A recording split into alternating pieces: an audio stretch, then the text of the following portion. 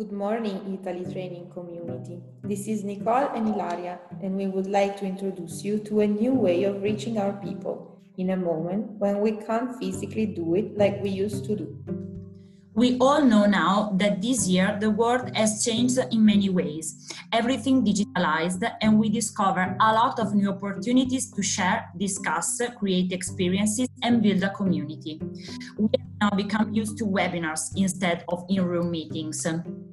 We have accepted that mobile is not an obstacle but a further opportunity. We have discovered that digitals mean going beyond time and space.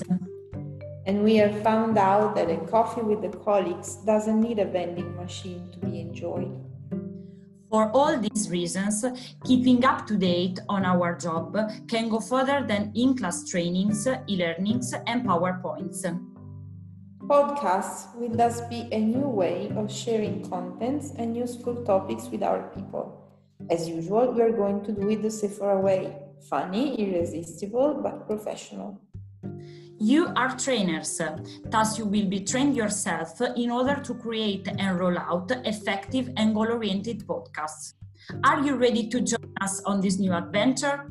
Follow us on the next episode.